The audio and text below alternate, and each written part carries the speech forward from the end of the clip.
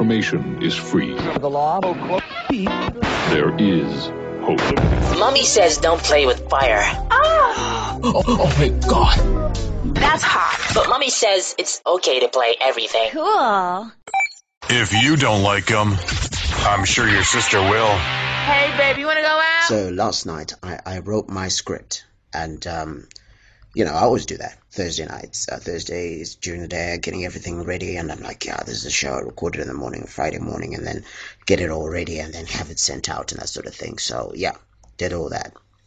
And I was ready, and I was like, yeah, we're going to do this. And screaming headline comes out from the Bulawayo Chronicle, in which the Prosecutor General, Johannes Tomana, comes out, and he says that, 12-year-olds should be able to consent to having sex. And I thought it was a joke. I thought, well, it's not possible. It's like, sometimes you think the media sometimes does a turnaround. Then I read the interview in the Chronicle. I'll just take excerpts of it. It started off quite well. It says, if you look at it, we don't have a framework, for example, which can guarantee that all our children are usefully engaged before they actually get to above 18 years. We don't have that. So that sounds fine, and says, yeah, we should be working out to make sure that people are sorted. So it says, let's have a holistic solution and so forth. And then when he starts talking about 12 and 13-year-olds who are not in school and so forth, who are not doing anything, for example, what are you saying to them? You say you can't even do this, like have sex, when the environment is not giving the alternative engagements. What are we talking about? Which still sounds fine. But then he says, but simply say no such conduct for any girl, say below the age of 16. I think we've not asked ourselves what we're saying about the girl who would rather prefer to lead their life in the direction of getting married. Should they just sit there and wait until they get about 21 doing nothing? Is that what you're saying? You don't have to say, you don't have anything to say that will be keep them engaged. Okay, so far, you say, okay, some people want to get married. Okay, it hasn't gotten bad. So see, if, for example, we're able to marry off a child at 15 and she's married, are you saying that we should not happen even where, for example, there's nothing else that the girl could be doing? Is that what you're saying? So just because a girl's got nothing better to do, you're saying girls should be married off. And gave examples of the fact that there's some girls who come from poor backgrounds. And yeah. And also, he said it was not practical to jail adults who have sex with consenting 12-year-olds. He says children who would suffer with no one to look after them while their abusers were incarcerated. That's the part that really got to me. Because when you really think about it, a 12-year-old doesn't just wake up and want to have sex. Okay. If they come from an environment that is not protective, you're not talking about people that also come from poor backgrounds. It's been proven that people who come from poor backgrounds, will tend to be abused more. What's going to happen? There's going to be some predator who's going to coach them, who's going to get these ideas in the world. They don't, and for months they can have this relentless, seduction from this sick, twisted older person, and finally ends up having sex, and she believes it is her choice, but she understands all the consequences. And for me, this is the sad thing. You know what's good? In a serious country, he'd have to resign by the morning, because a lot of what he's saying is irresponsible, and it pretty much gives a green light to sick, twisted pedophiles that are out there. I have a 10-year-old younger sister, and you're saying that we should bring her into a world bring her up in a world that says it's okay for her for some guy to get her into a position where she ends up having sex with him because she's 12 years old and she's able to consent.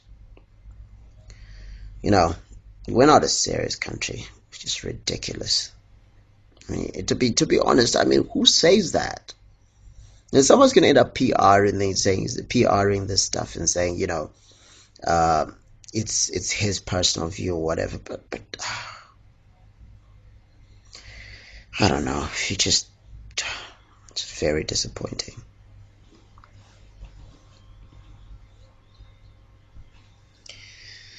Very disappointing. And just to call it like it is, we're not serious. As a country, we're ridiculous.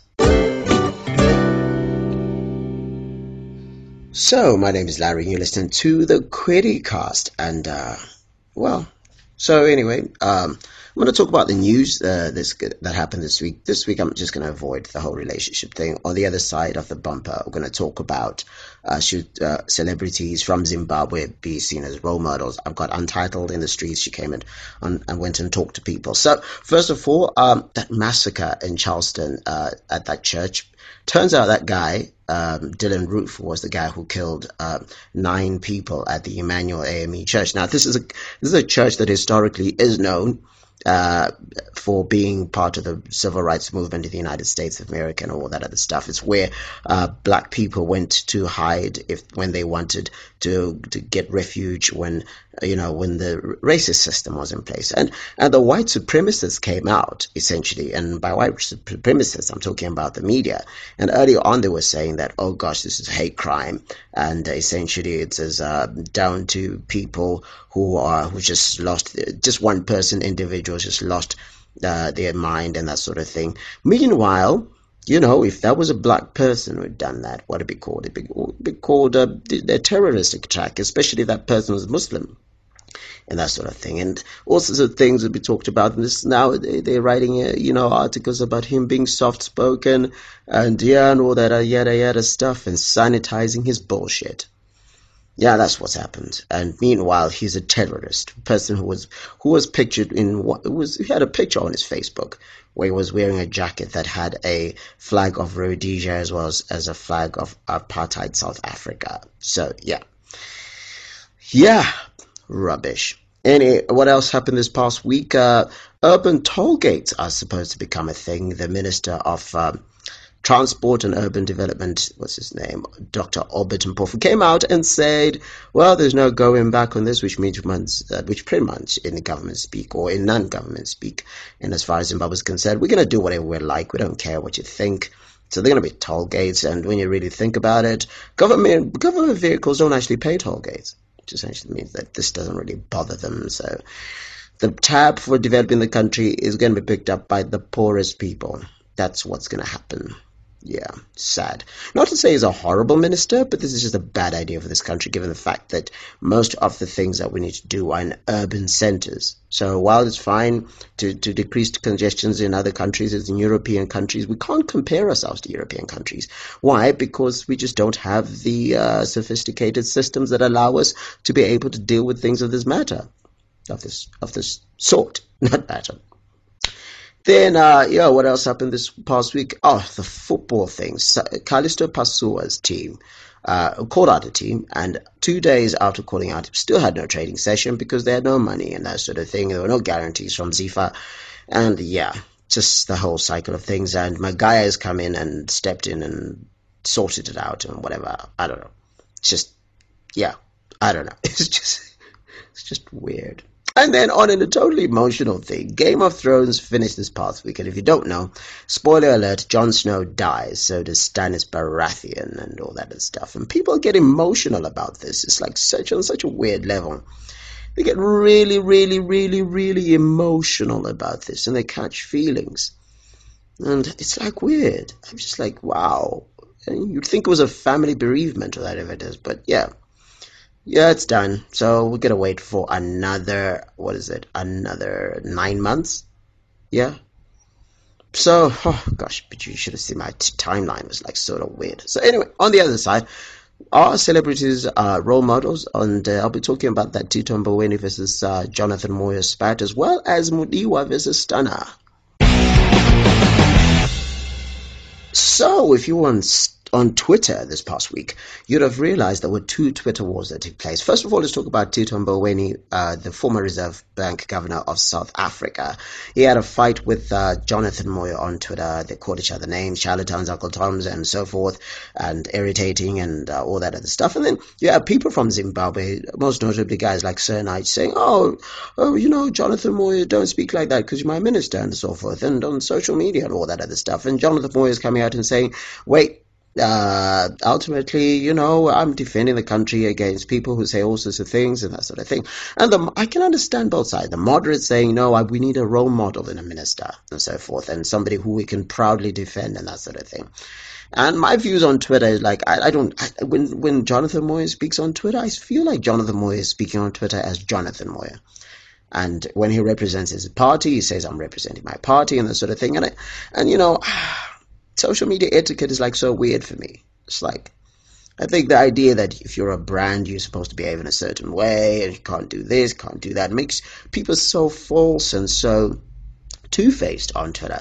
Well, as I'll say, there is a room for sometimes sanitizing some of the things you say, and just because of public decency and that sort of thing, swearing and that sort of thing. Although, of course, guys like Joe Black will tell you that, whatever, I'm going to say whatever I want to say because it is my version of the truth, and I'm just going to live by it. And one of his most famous statements that I quite agree with him is that if you're going to say some bullshit, defend your bullshit. Okay, so just that. But I don't know, it's just like weird. So is he a role model? I don't know. I'm not looking at him to be a role model. And then the other side of it all, there was Mudiwa and Stana, who Mudiwa accused Stana of stealing a song. And they had a back and forth, and some people are saying, oh, you guys should not be doing this, you should be talking to each other side by side and so forth. But I think the other side of it all is that I think when Mudiwa decided to drop his screen grabs of his conversation with Stana, it was him saying it in his own words, and if he messes it up, he's falling on his own sword.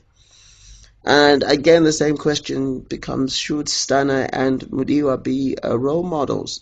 Because they're, celebrated people in our country. And this is a question that Untitled went and asked people on the streets, and this is what they had to say. Hey, it's Untitled on the Kwirirayi in the streets again. I think I'm loving this whole streets thing. Anyway, I'm going to be asking a couple of people, Kuti, should Zimbabwean celebrities be role models? Should Zimbabwean celebrities be role models? Yes, but there are no celebrities in Zimbabwe. Okay, should they be role models? First of all, you need to define what a celebrity is. We've got our celebrities in Zimbabwe. Who are they? Whoa, name two only. Two only celebrities, no one or two. Okay, let's say if we had celebrities, do you think they should be role models? Yeah, if there were celebrities, maybe they should be more role models. But in Zimbabwe, there are a couple of idiots who call themselves celebrities. Okay, we're not going to mention any names on the Kwirirayi. Sorry, I'm just a layman in the street, and I call myself a celebrity. So maybe I should be a role model as well. Should Zimbabwean celebrities be role models? Like role models for people around, everyone. People around the world or the country, or what are you saying? In general, like role models for anyone who knows them and people who listen to their music or no art. No. Why? Because some of them they live a lie. That's what one thing that I found out about them. It's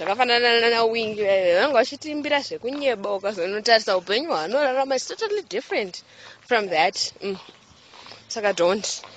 So they shouldn't be role models. Yes. Okay, awesome. Should Zimbabwean celebrities be role models? I don't think so, because I don't think they've reached that point where they can be called celebrities. They haven't reached that point yet. I don't think they're at the top yet. Nice. Should Zimbabwean celebrities be role models? No, because they do not give out a good vibe in terms of behavior. Yeah. Some of them, it depends on who you look at as a celebrity. Yeah, shout out to Untitled for going out on the streets and talking to random people. And as you can see, the most people are like, oh no, there's no real role models in this country. And a lot of people say yes. And some people, one person actually said yes, but influence is an issue. But ultimately, I think, I don't know. It's a really weird thing, the separation of duties between being honest and being a role model. And, I think to a large extent, just to give you an example of something that happened in the United Kingdom, there were these kids, there was this football player a picture of him was taken while he was in Ibiza or Cyprus or whatever it is, and he had passed out from drinking. And it's just a young kid, and it just so happens that there was somebody who just took a picture. So it's just no longer safe for someone who's in a public position to just live a normal life anymore, which is one of the sacrifices you make. And therefore, from that perspective, if you want to maintain a certain rapport with a certain crowd that tends to judge you a lot more than others, like what a Zimbabwean crowd is like, perhaps you need to watch yourself in public. And then suddenly tend not to do certain things. And you could lose deals basically because of somebody's prejudice, not necessarily because of you not having a right to behave in a certain way that you should. And you have a right to behave that way, don't get me wrong, but there are consequences that come with, and responsibilities that come with having that prominent position. So should celebrities be so role models? In principle, no. But should people who want to make money watch how they should, handle their business so that they don't lose their money? Absolutely. So it is just simply a good business decision not to do messed up things. Unless, of course, you live in a liberal country where they, go and fund messed up people. Even in that context, you find that there's a lot of guys who lose endorsements from certain parties. Like you look at Tiger Woods, and suddenly his stuff came out, and that's a completely different story. But I'm just saying, when his stuff came out, it started losing endorsements. So it's just kind of like a weird thing. So I don't know.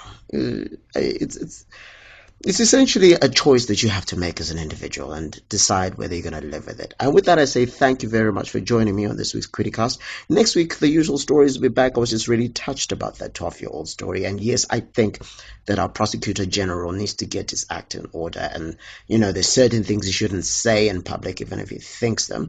Or at least we know he said it, so we know what he thinks and so forth. And you might say our interpretation is wrong. But when you say certain things, it sanctions certain types of behaviors.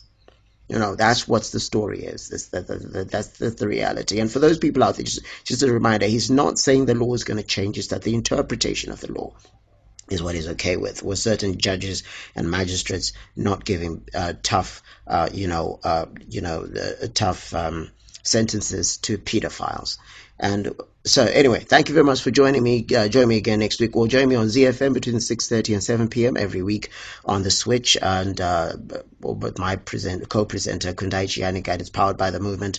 And meanwhile, get in touch with me via email, info@kwirirayi.com, or if you get in touch with me via my website, www.kwirirayi.com, or as well, you can get me on my Twitter at Kwirirayi. Yeah. It's been Larry. It's been the Criticast. Take care of yourself. If you don't like them, I'm sure your sister will. Hey, baby, you want to go out?